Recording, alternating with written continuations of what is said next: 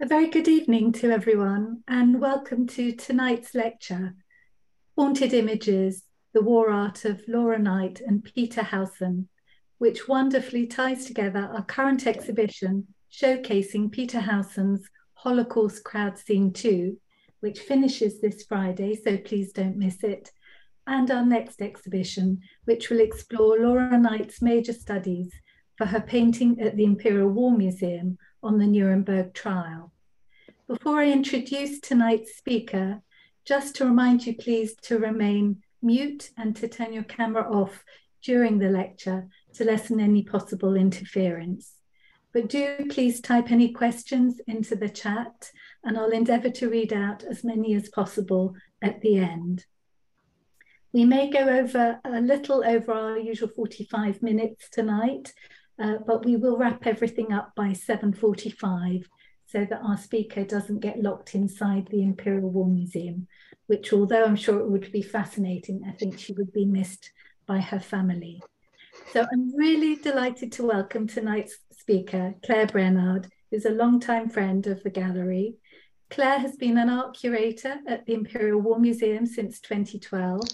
She's currently writing a book, Visions of War, Art of the Imperial War Museum, which is a guide to the museum's art collection and features over 150 different artists and their works, including, I'm glad to say, Peter Howson and Laura Knight. And that's due to be published in November this year, and it's eagerly awaited, I must say. Claire's role at the museum is broad and varied.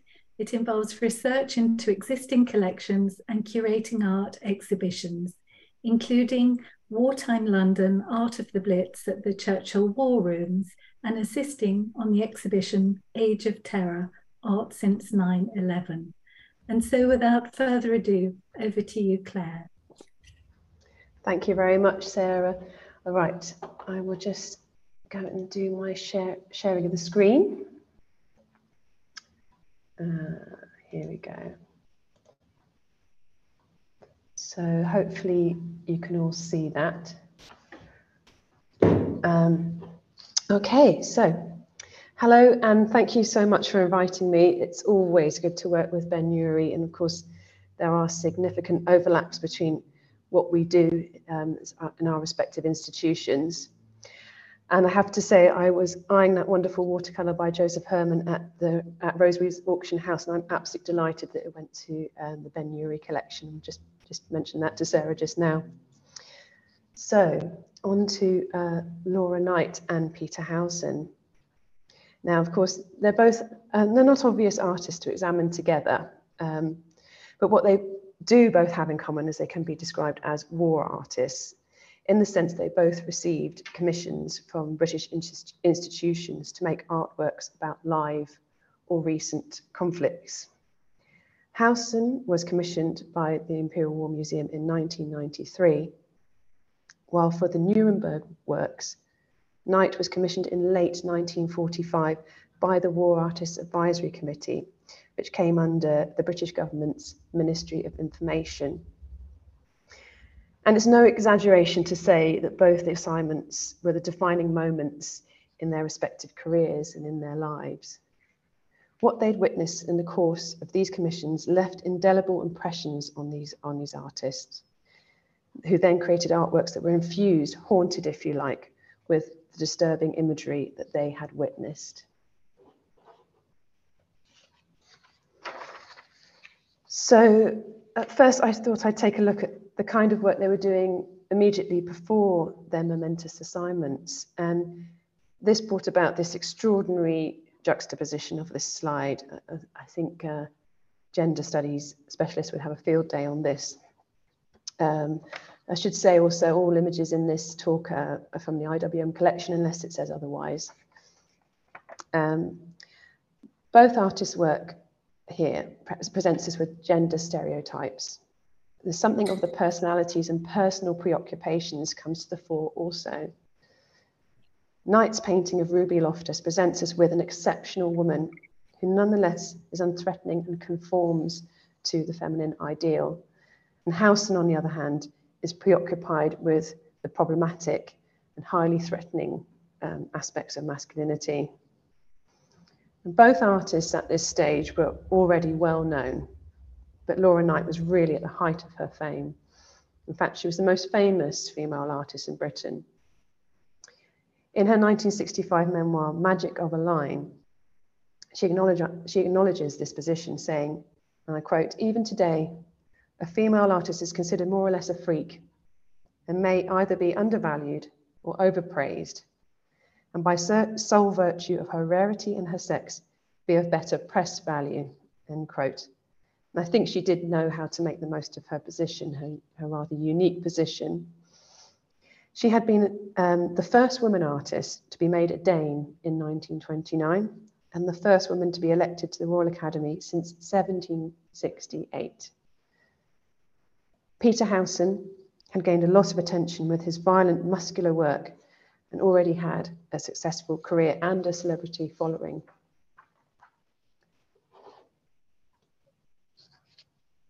So, looking at Knight's commission first. In 1945, Laura Knight was already a war artist. Since 1940, she received a series of mostly portrait commissions from the War Artists Advisory Committee. Now, a bit about the War Artists Advisory Committee, which was the brainchild of Kenneth Clark. He was the director of the National Gallery and an influential art historian and patron. And he helped to establish this committee in November 1939, right at the beginning of the Second World War. He took inspiration from the British war artist schemes of the First World War, which had commissioned, among others, but famously Paul Nash, John Singer Sargent, C.R.W. Nevinson, Stanley Spencer. And like in the previous war, this artist commissioning body came under the Ministry of Information. And this is the British government department responsible for all forms of propaganda and censorship across all media. It's including films, newspaper, radio, posters, photojournalism, advertising, even comics. In the context of all of this, collecting war art was a rather niche activity within the ministry. Part of Clark's motivation was to help sustain artists during wartime, giving them opportunities to work and keeping them away from the front line. He also thought that the state should have a role in supporting artists. Now, although the word was felt to be rather distasteful, art did have a role as propaganda. And this painting by Knight is one of the most overt examples. Knight was approached by the committee to paint Ruby Loftus, a 21-year-old who had mastered the difficult technical task of making a breech ring for a Bofors gun. Apparently, this normally would have taken about 8 or 9 years to master this difficult task. And so much was made of the story, and Loftus became the poster girl for women working in the factories during the war. Literally, colour reproductions of Knight's painting were made for distribution to factory canteens, and we actually have a bit of newsreel in the IWM archive of Loftus and Knight visiting the Royal Academy Summer Exhibition in 1943. And it's captioned, Royal Ordnance Factory Girls Portrait, its picture of the year. So it made a big splash at the time. And Knight's portrayal of Loftus showed us as an exceptional woman, as I mentioned, who retained feminine qualities and exuded a kind of easy glamour despite mastering this difficult masculine task. The painting shows Knight's rigorous approach to realism, and she had visited this factory in Newport to observe all the details of the machinery, as it became one of the most famous paintings of the war.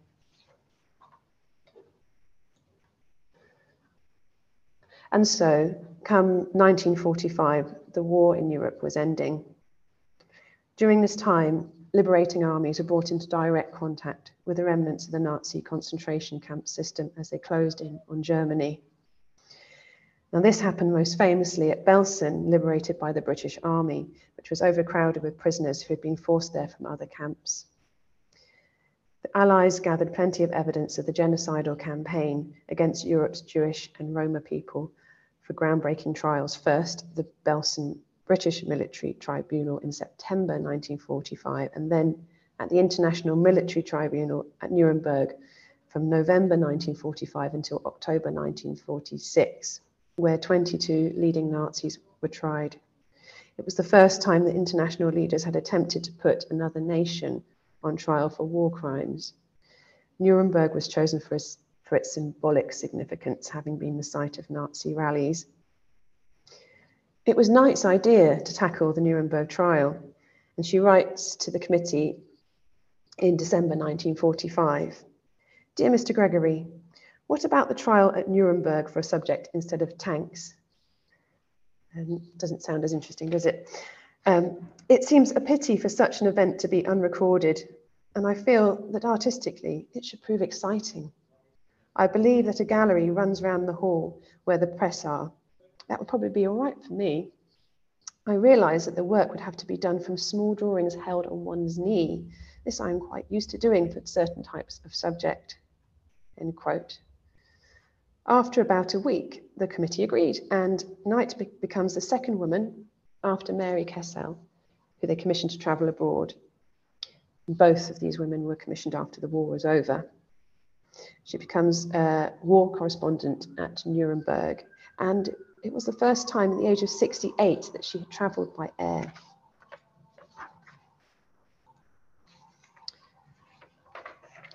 Knight describes her first impressions of Nuremberg in her 1965 memoir, The Magic of a Line. I quote, "Our VIP plane arrived at Fürth, and on our way to the Grand Hotel at Nuremberg, we got our first view of the horror of total destruction. This, the unique relic of antiquity in Europe, was a rubble heap. The Grand Hotel itself," this is where Knight was staying, about 3 miles from Fürth, was the only building still retaining some of its original architectural features. Much of its centre had been injured. Had I come a week earlier, I was told, I would have had to walk a plank to get from the stairs to my suite. A lot of the walling has gone, and all that could be seen of what has been the municipal buildings opposite were fragments of stone and brick topped with a few black rafters."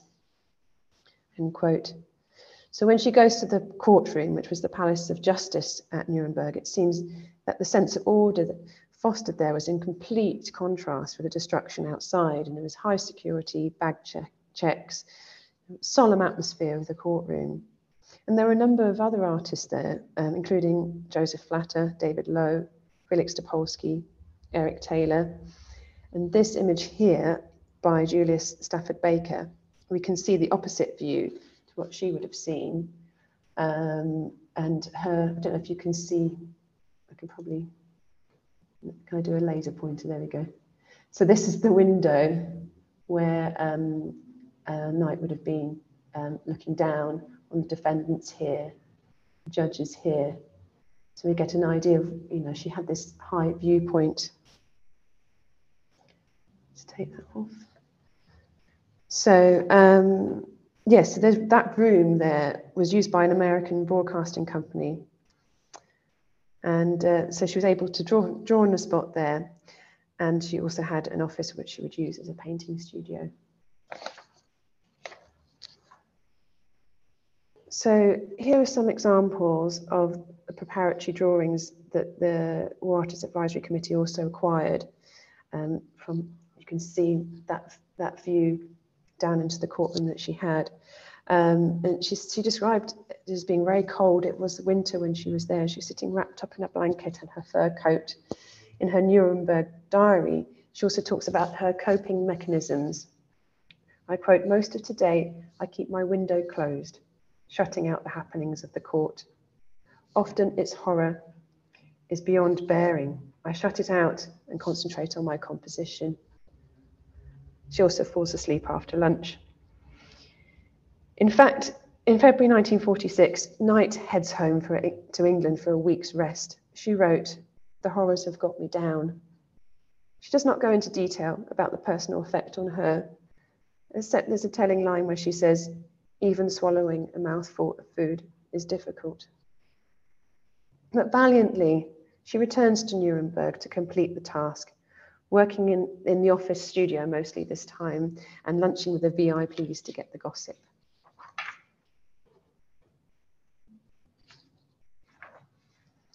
So this is Knight's painting which was finally submitted to the committee in April 1946. It's an incredible creative response for an artist who was known for her strict approach to realism. Indeed, most of the canvas replicates her view from her high-up window, made by squaring up her drawings done there to translate onto canvas. She thought carefully about where all the defendants would go, was not afraid to move them around in order to suit the composition. But of course, the most remarkable element is along the top and the top left of the painting, where she has overlaid a backdrop of Germany's still burning ruins. And it made such an impression on her. This treatment is a departure for Knight, and I've not seen her do anything like this before or since. In her notes on the painting, she commented, I quote, "In that ruined city, death and destruction are ever present. They had come into the picture. Without them, it would not have been Nuremberg as it now is during the trial, when the death of millions and the utter devastation are the sole topic of conversation wherever one goes, whatever one is doing." In her memoir, she wrote, "I knew the meaning of total destruction on the first day after I arrived, when he had taken me to see this destruction, the devastation. I remember coming across a man, one of the few survivors in the city, who told us 1,000 British bombers were dropping hell all night. Bombs fell like rain. Only a few of us who found deep shelters to creep into were left alive. While night was there, the temperature was freezing, and people were living outside among the rubble, living off scraps of food." And even as early as 1946, the tensions of the Cold War were beginning to emerge. Now that Germany had been defeated, the differences between the Soviet Union and its Western allies were coming out even in the trial, as each nation took a different tack in its prosecution.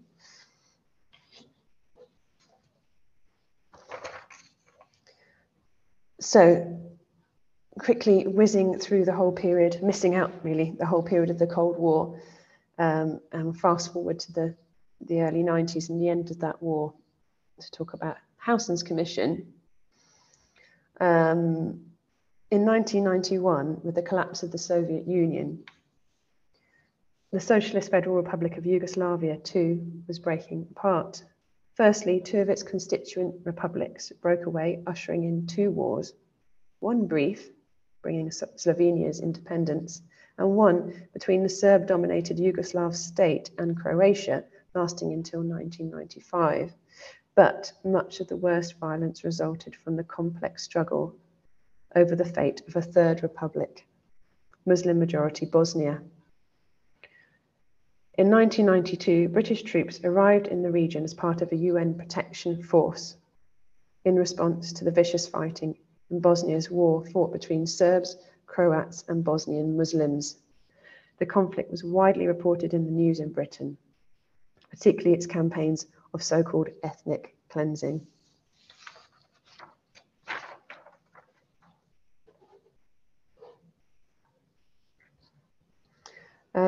In the early 1990s, Peter Howson's body of work at this time focused on these rather grotesque depictions of masculinity, hard men and hooligans, in this case, the violent gangs of men in Glasgow. Howson had long been fascinated with such themes, drawing battle scenes since he was a boy. His intention was never to glorify violence, which he detested, but he believed we all have the capacity for it within ourselves. Growing up, he was a loner. He preferred to stay inside drawing. He was bullied at school, and his temperament was the very opposite of the threatening figures he portrayed. In his work, the 18th century Spanish painter Francisco Goya, who famously depicted the disasters of war, was a strong influence on Howson. He was an artist primed to tackle the brutal business of war. Howson was already on the radar of the IWM at this time. In 1990, it purchased this study, bottom right, for the regimental bath. The final painting is in the City Art Centre in Edinburgh. This was a controversial depiction of the British Army, and it reflected Howson's time as a member of a Scottish infantry unit.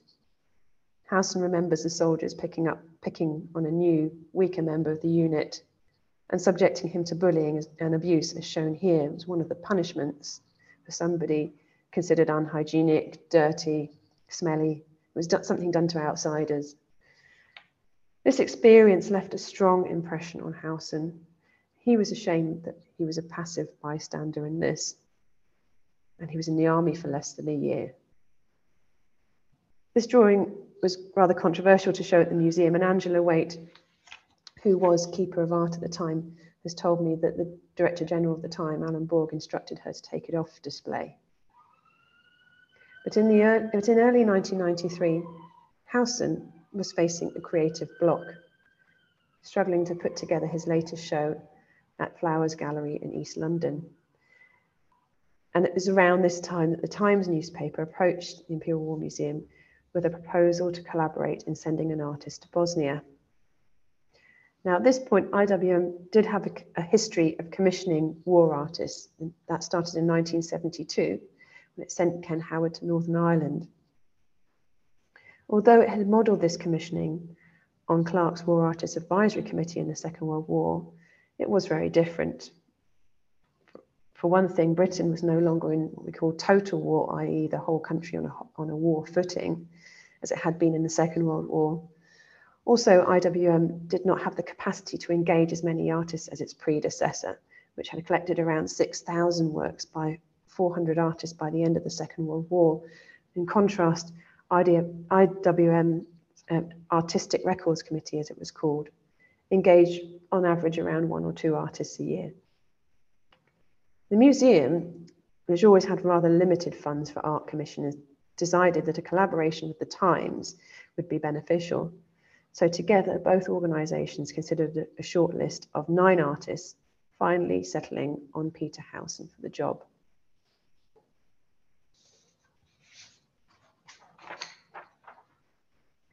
Howson, like Knight, was determined to do the commission. He felt it would unlock his creative block. He also felt instinctively that it was his fate to go to Bosnia. It would prove a turning point in not only his career, but his life.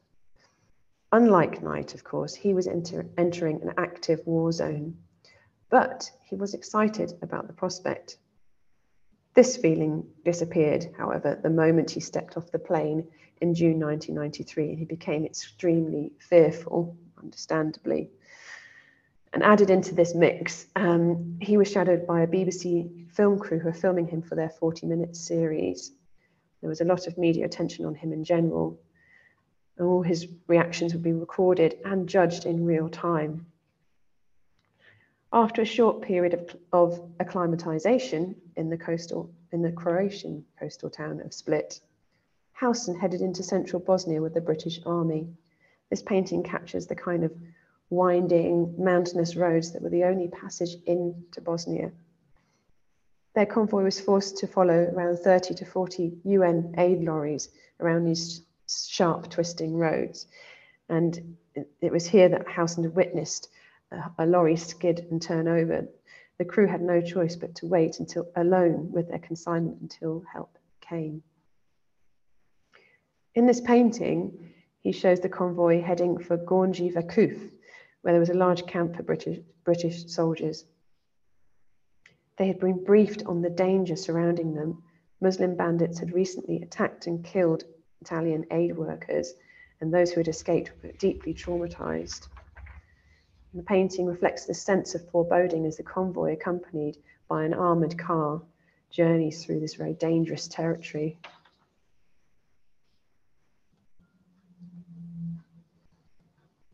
Along the way, passing through Prozor, Howson described the unmistakable smell, I'm quoting here, of blood and death hanging over the place. He saw unaccompanied children, and I quote, "As we passed, they waved at us almost mechanically, pointing at their open mouths to show that they needed food. There were some adults there too, but they didn't acknowledge us and their eyes were blank. They looked right through us as if we didn't exist. To me, it was as if there was a curse on the place. It was like something from a fairy tale, a town that had been cast into darkness at the whim of a vengeful god." Now, this reminded me of something actually. I've heard similar description used by the artist Rosalind Nashashibi, who was commissioned by the IWM to go to Gaza in 2014. She felt that the place was under a spell and it was like a kind of alternative universe, and trying to convey this in her film Electrical Gaza that was commissioned by the museum. But getting back to this slide, this painting, Plum Grove, was bought by the Tate collection following Howson's exhibition at the Imperial War Museum in 1994. It was actually the first work by the artist that the gallery had bought. While Howson could stay in the camp with the British Army, the TV crew could not. And they stayed with a Croatian family who were renting their house. And Howson also decided to join them there. And he felt he could find a bit of normality, albeit, family life with gunfire in the distance. At the same time, he was under the glare of the TV cameras who were filming his reactions, for example, to seeing his first corpse. And added to that, Scottish tabloid The Daily Record reported that he had sensationally quit after just 4 days. This wasn't true, and later an apology would be printed. But the damage was done. And back home, Howson's family home was besieged by journalists. In the end, his trip was cut short, not that short, but it was cut short, because he caught dysentery and eventually transferred home. Understandably, Howson had been very frightened, but he had fought his fears until the illness took him. However, unsympathetic tabloid media characterized him as a coward. This was a real low point for the artist when he returned home. He could not even paint. His creative block was worse, if anything. He could not process at this point what he had seen. But eventually, he decided he needed to return to Bosnia and suggested the idea to the Imperial War Museum, who agreed it was a good idea. And 6 months later, and this time in December 1993, he headed out again to the conflict zone. There were some changes. He was given an honorary rank of major and uniform, so he'd be better treated by the army, who weren't particularly sympathetic to him. They didn't really understand what he was all about. And he brought along an assistant as well, Ian McColl, who was he's a Glaswegian sculptor, and a very jovial presence. He's quite different in demeanour to Howson, and together they made a strong team, much more at ease. His working methods, well, he used video, which McColl was filming. Howson commented, "You can't sketch someone who is utterly terrified." They spent their days accompanying the army on their business and worked in the evenings. And it was no less grueling than before. They were shot at by snipers and attacked by young men using hypodermic needles as blow darts. But they also got involved. Howson described what he called a watershed moment when he and McColl helped the British Army collect around 150 deeply traumatized, some of them had been raped, women and children who had been made homeless by the Serbs when they'd driven them out of the Muslim town of Banja Luka. This was a breakthrough for Howson, as he could finally help rather than be a detached observer, something he'd long been uncomfortable with. And Howson's always been very honest about his experience. He says that helping these traumatized people was a breakthrough for him personally.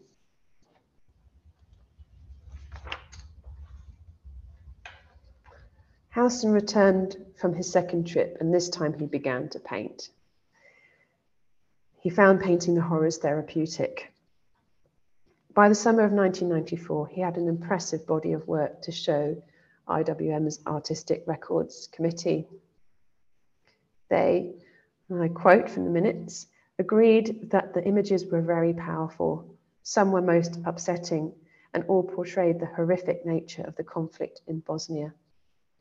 It was established that some images depicted events which the artist had himself witnessed. Others were compositions based upon a combination of experiences and reports from army contacts. And then this is the painting on the slide here that they selected for the permanent collection. It shows a vulnerable family group of Bosnian Muslim refugees whom Howson had witnessed. They were refused entry to the UN camp where he was, and Howson remembered their desperation as they were exposed to sniper fire. A British soldier had urged him to draw them, but he could not. In the end, the peacekeepers advised the refugees to seek shelter amongst a convoy of tanks, which they did. But seeing them, and that image was burned deeply into his mind, he came up with this painting. Howson's show opened in September 1994 at the Imperial War Museum and Flowers East Gallery concurrently, and there were 35 paintings to show. But of those paintings, it was not this one, but another one which became notorious, attracting a lot of attention and debate. It still does. And the reason was because it wasn't chosen for IWM's collection. Talking about Howson's depiction of a violent rape scene, it's called Croatian and Muslim. Howson had based the imagery on numerous witness accounts. The committee's vote had been close, with the two women members, so the keeper of art Angela Waite and art critic Marina Vasey, in favour of its acquisition, but they were outvoted. The stumbling block was that the artist had not personally witnessed the scene, and that therefore the work could not be included in an artistic records committee acquisition. And this was the strong view of IWM's Director General at the time, Alan Borg. The painting subject matter, that of rape, had long been a weapon of war, but one that was still largely a taboo subject, or at least only associated with brutal conflicts of the distant past, not modern Europe. However, reports of the Bosnian conflict brought the scale of its sexual violence to the attention of a shocked public. In the view of the Times leader from September 1994, Croatian and Muslim was, I quote, terrifying in its art and in its impact, and according to many, the most specific symbol of a savage racial war in which rape and the rumours of rape have played so dominant a part. But the newspaper did have some sympathy with the IWM's decision, and it decided not to publish an image of the painting itself. By the end of the decade, the museum's committee would evolve into the Art Commission's committee. That's what it's called today. And this removed the stress on this rather outdated idea of artistic records and freed up artists. Now the emphasis was on their creative responses to conflict in their commissions. I think this is a subject for a whole other talk, by the way. The debate Howson's work provoked in the press about the merits of imaginative painting in the field of war art has proved to be an enduring one.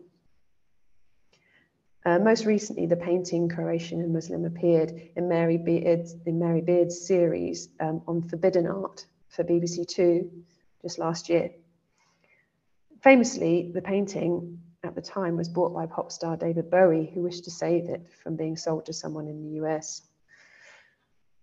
As for Howson, making paintings about the Bosnian War had proved cathartic.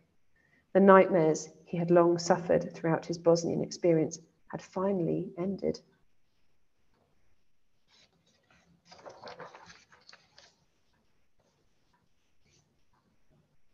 So I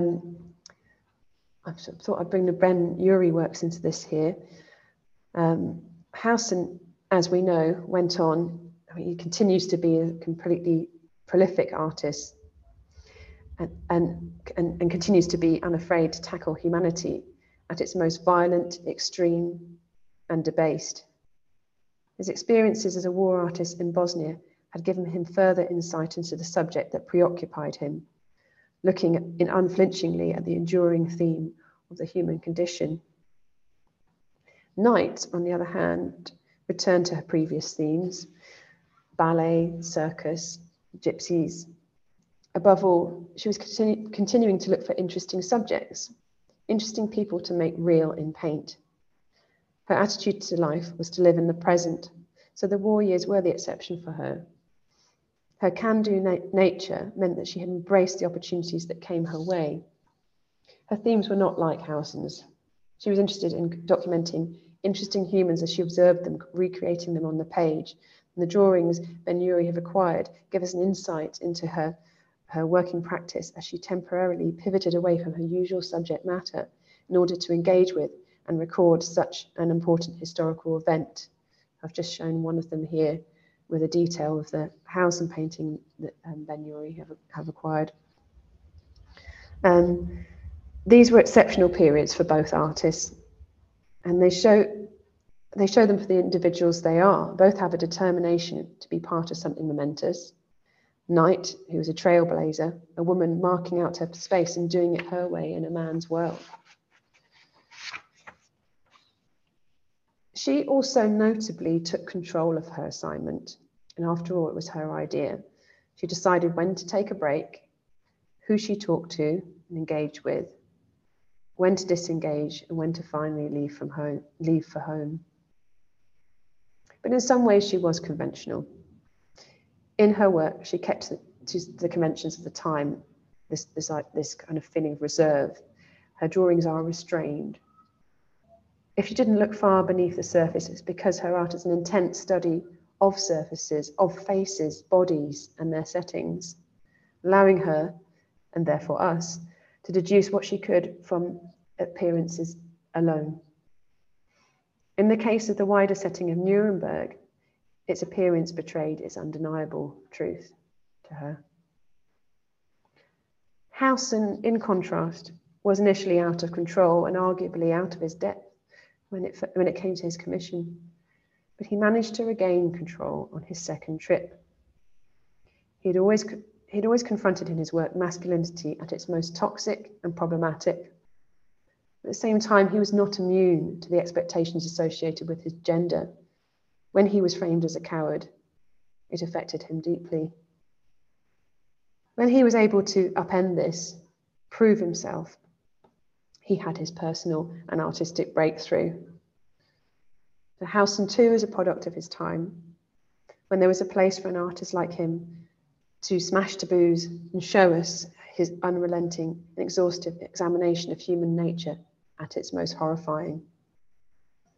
Following his well-documented struggles with drink, drugs, his family breakdown, he has now found the Christian faith to sustain him, and it emerges in his work.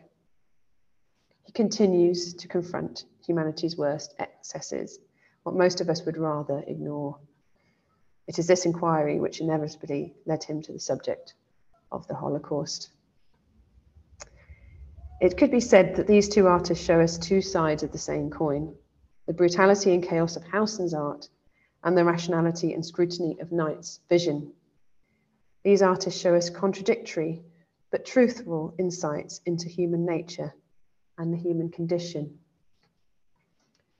Thank you, and I think possibly I've whizzed through that because it's a lot earlier than I thought, but that's the end of my talk, and there's lots of time for questions if you do have any. I will.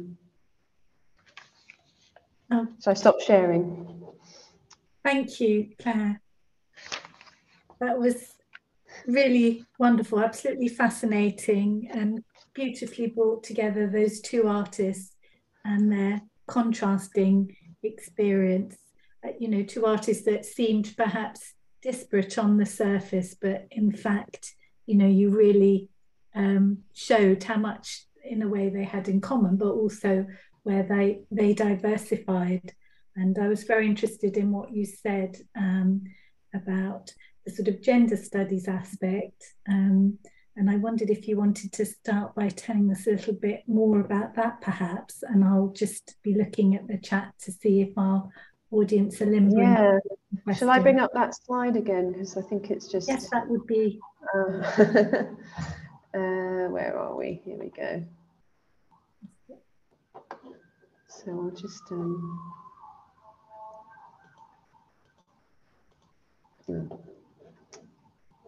Sorry. Don't know what's happened here from the beginning, and then let's do it. Yes, this one, isn't it? Yes. I don't think So, we're seeing that. oh, you can't see it. You can't see it. Okay, let me. That's crucial. Let's Not try sure again. if that's been disabled, has it? If it has, No, it hasn't. I think I'll just try again. I think because it. Yeah. Share screen. Window. That one. Share. Okay.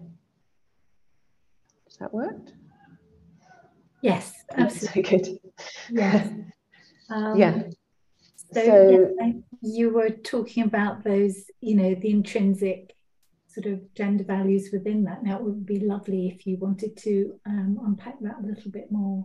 Yeah, I mean, if you take night at first, it's obviously very famously the Second World War is an interesting time for women as they're brought into the factories and they're having to sort of step into these into a man's world because they, to help the war effort, they just they're needed to do that. These young women, and the propaganda value of this image and the whole story behind it, because Ruby Loftus there's interviews with her in the press, is much made about her, that she's this young woman, she's only 21, but she still, once this is all over, she wanted to settle down and have a family and go back into the home.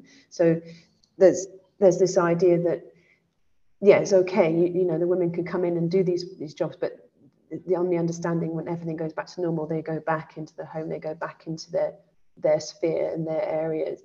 And the way Night obviously has this approach to realism. She's gone and she's looked at, I mean, it's incredible the detail that you see in this painting, but isn't Loftus such a cool customer? She's looking very relaxed. She isn't, it's intense. She's intensely looking at what she's doing and she's working on this, but it doesn't look like the taxing job that apparently it was, because if there's any mistake made, that was potentially very dangerous for the weaponry that was being made, apparently. And then she's also put in the context of, you can see her fellow workers in the background, all the women, who are much more sort of generic. We don't see their faces. So there's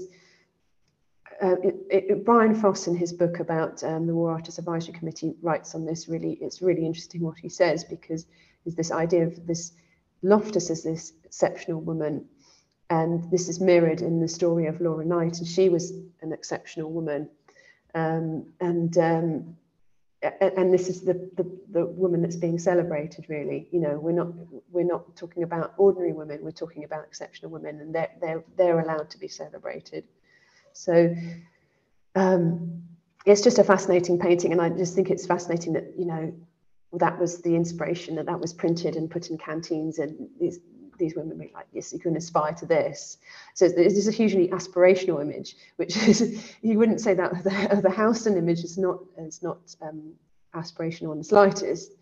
Yes. If I can interrupt you rudely yes, for of course. 1 second, Claire, I was just really interested. I think in the talk you said that Ruby Loftus had mastered this task, which usually took about 9 years, just a couple of years. And so one wonders whether this remark that's printed about her wanting to give up afterwards and go back and raise a family is to sort of offset the remarkableness of her achievement, seeming to outshine her male colleagues at that point. But yes, absolutely. I mean, that I've seen that sort of talked about before, and I've never had a chance to really dig into it and find out, why was it something that took so long? How did she get it so quickly? What was it about her?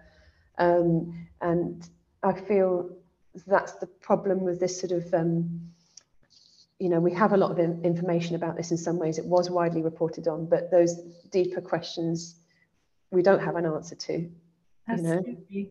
what the process was. I've got two.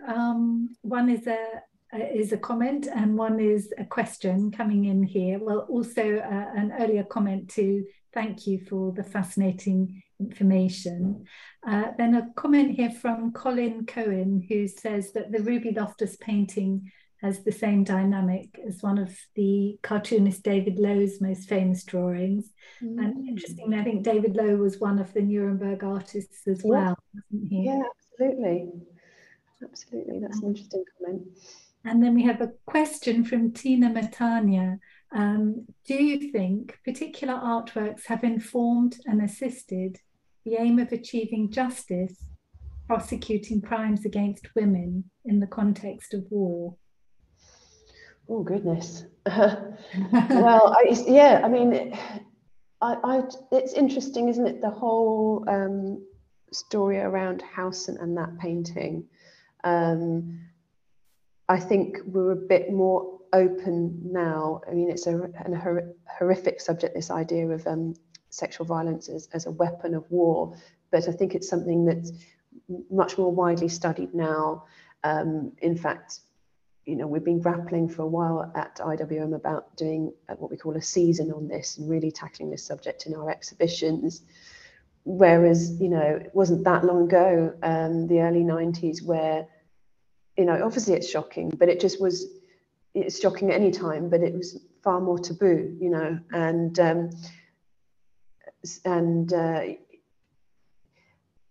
we have this reasoning that it wasn't something he witnessed, but I'm not sure. I think there was another reason as well, that this wasn't the one we acquired.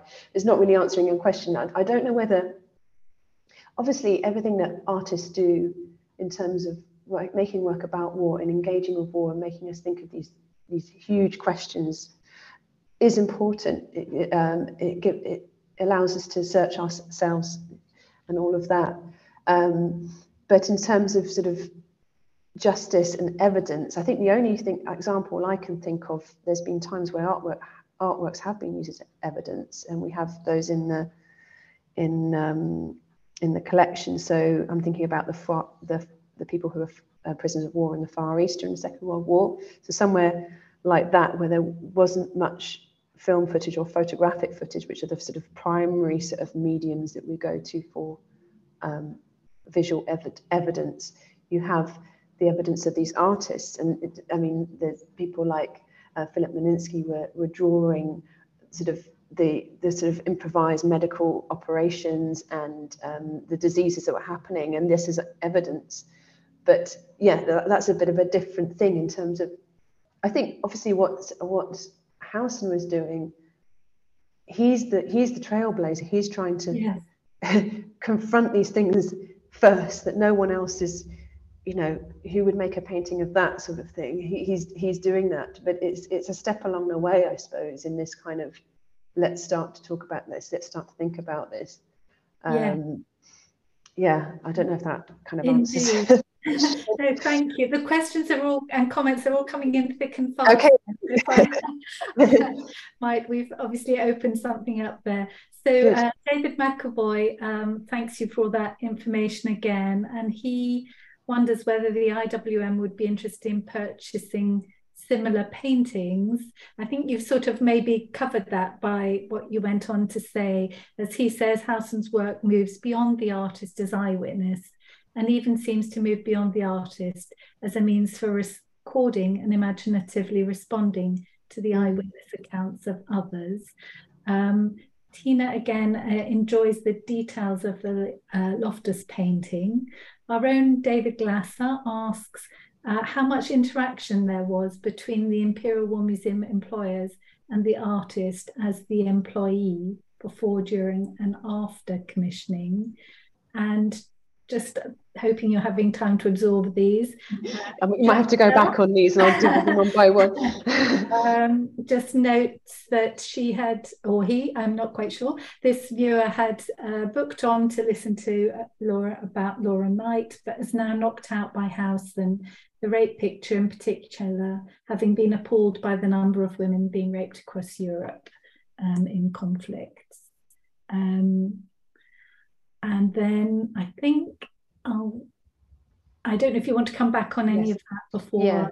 Go Yeah, on. yeah, I'm not going to take it all in. So about the contact with the artists. So IWM sort of commissioning has sort of been evolving ever since it started in 1972.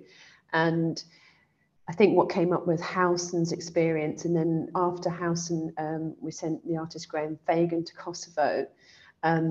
We really started to evolve our thinking, and Graham Fagan, he was the first artist. We do keep in contact with our artists, but he was the first artist to come back and then go back to the committee and present and sort of have a sort of almost evaluation, feedback of what it's like to be a war artist.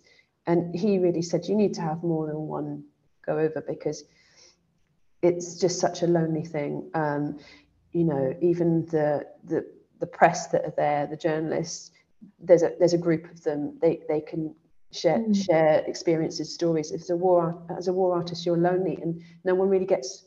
You know, you might get some people who are interested and intrigued what you're doing, but a lot of people will be, you know, particularly people in the army, but even the journalists could be a bit cynical about what you're doing. And of course, you've got that. They have that connection with the IWM. We used to sort of go via the MOD, and they would help assist. We also worked with NGOs in Afghanistan. That's what we did when we sent Paul Seawright and Langens and Bell. So following Graham Fagan's feedback, we sent 2 sets of artists to Afghanistan, and we were trying to move away for the MOD at that point as well, because we didn't want. We're always trying to say we're not a military museum. You know, obviously that's a big part of what we do, but that's not the only side. So we're interested in working with other organisations that are in the war zone. But we haven't done this sort of thing for a while now. We're kind of reassessing how we do it, because we know from these stories that there's quite a few. It's quite problematic sending this observer into the war zone. It really has its foundations from the First World War, this idea of a war artist going out to the front line. A lot of these artists, such as Paul Nash, for example, famously, he was a soldier, he came back, he made his own artistic response, and then he was engaged by the War Artist Scheme and sent out again to make artworks for the propaganda scheme. So that's the model that throughout the 20th century we've been looking to, but it's just not fit for purpose when we're dealing with contemporary conflicts. It's not the same. But yes, with the artists that we do engage with, we have a short list, as I mentioned with Peter Howson. There were 9 artists on that short list. They chose Howson, but I think those artists were kind of, certainly with other commissions, we would get them to present their ideas, so that and they would come to the committee and they'd say, if I was chosen, this is what I'd be interested in, this is what I'd look at.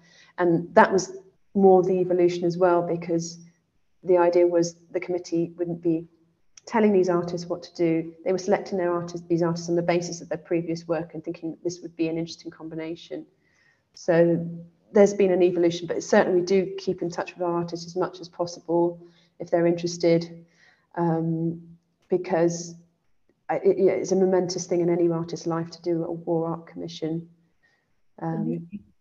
Yeah, and then what was the other question that was before that? So, well, I think you've covered a lot of ground now that I've thrown so many questions at you. But somebody does ask if there are equivalent powerful artists currently commissioned to paint in Ukraine. I guess. Yes, so we haven't got a commission currently to paint in Ukraine. So at the moment, our major commissioning project is what we call the 1418 Now Legacy Fund. So 1418 Now was a sort of a government arts project that happened during the centenary of the First World War. And they were sort of in partnership with IWM, and they did various arts projects. It was wider than sort of visual arts. There was theatre involved and things like that as well. And Jeremy Deller famously, he engaged all these people to wear the First World War uniforms and stand still in stations around the country, train stations. I forget the title of that piece now, but there was quite a few, high-profile artists like him. And crucially for us, Peter Jackson, the filmmaker, famous for the Lord of the Rings films. He wanted to work with the film archive, and he made this film, They Shall Not Grow Old, which he colorized, he cleaned it up and he colorized it. It was an amazing hit, and he agreed to share the royalties with the museum for a project to commission artists. So this is what we call, there's been a bit about a press about it, but it's called the 1418 Now, I think it might even be called the IWM 1418 Now Legacy Fund. And the idea is we're looking more outwards, and we're working with different organisations across the UK. So we're not just having things within the museum here. I think quite soon, Michael Rakowitz, the artist, he will be opening his show that's part of this at the Baltic Centre in Gateshead. They're working with Company XY, who is a circus company in Northern Ireland, in Derry. There's the Glenvivian Gallery in Swansea that we're working with. Heather Phillipson, the artist, is doing work there, and there's more to come as well. So I mean, it's just this incredible, huge project, which as an oversight, the IWM Art Commissions Committee is sort of overseeing this. It's so different to what we were doing before. We're dealing with higher sums of money. We never had very much to do these war zone commissions, but yeah, crucially, it's not sending British artists out into war zones. So yeah, that's what we're doing at the moment. Amazing. So much detail about all that. Really, sort of informative. I've got a couple more here. So Robert Parks says, you can see the intention of the two artists in the execution of their various styles. Were there anti-war statements to do with their choice of styles? I.e., was it deliberate, or was it just the way they felt most natural to express themselves?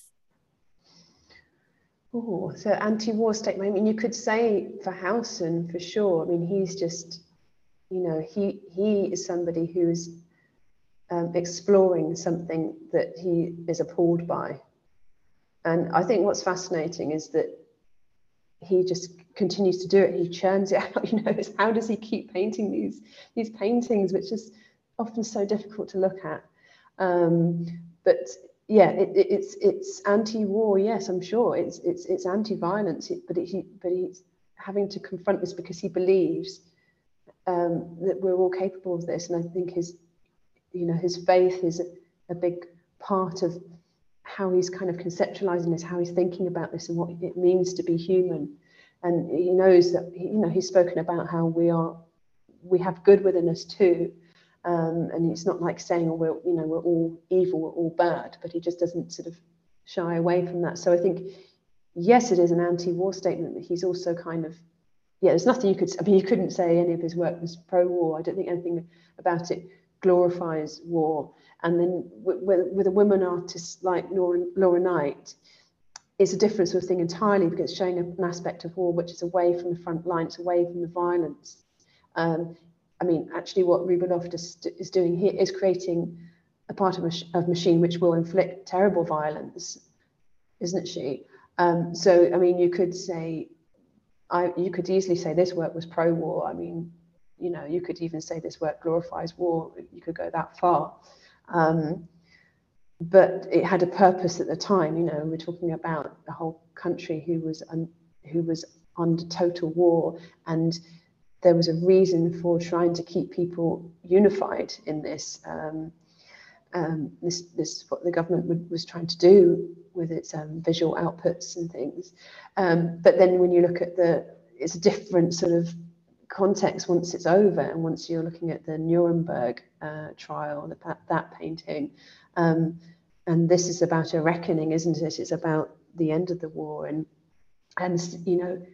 acknowledging that this terrible thing has happened, and it's still visible, but something sober and rational, judicial. The legal environment is something we can use to sort of heal and get over this. So yeah, is that anti-war or pro-war?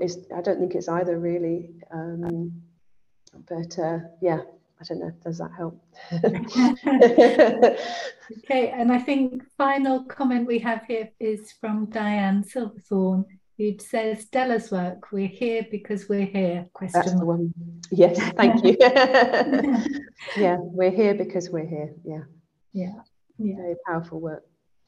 Indeed. Well, Claire, I think we've covered so much ground tonight, and I think we should let you get home now before you're locked in. And Thank you. Thank you. a well-deserved supper. I hope you'll come and talk with us again. It's been absolutely brilliant, and we've learned so much, apart from the artists and the paintings that you mentioned, just so much about what's happening at the Imperial War Museum, all the brilliant things you do, the sort of current commissioning process, how you look after artists and that kind of thing, which I feel we would all not have known without your intervention. So thank you for all that. Oh, that's a pleasure. Thank you. Okay, so I will just ask everyone to thank Claire again for that fascinating talk. I'd also like to thank Reka behind the scenes for all her hard work. If you haven't done so, please try and catch Peter Howson's work at the gallery. The last day is this Friday. And then the Nuremberg trial studies by Laura Knight, that exhibition will open on the 25th of July. So we hope to see you all there. Please look out for further talks, which we hope will be as good as Claire's this August on benuri.org. So thank you all and good night.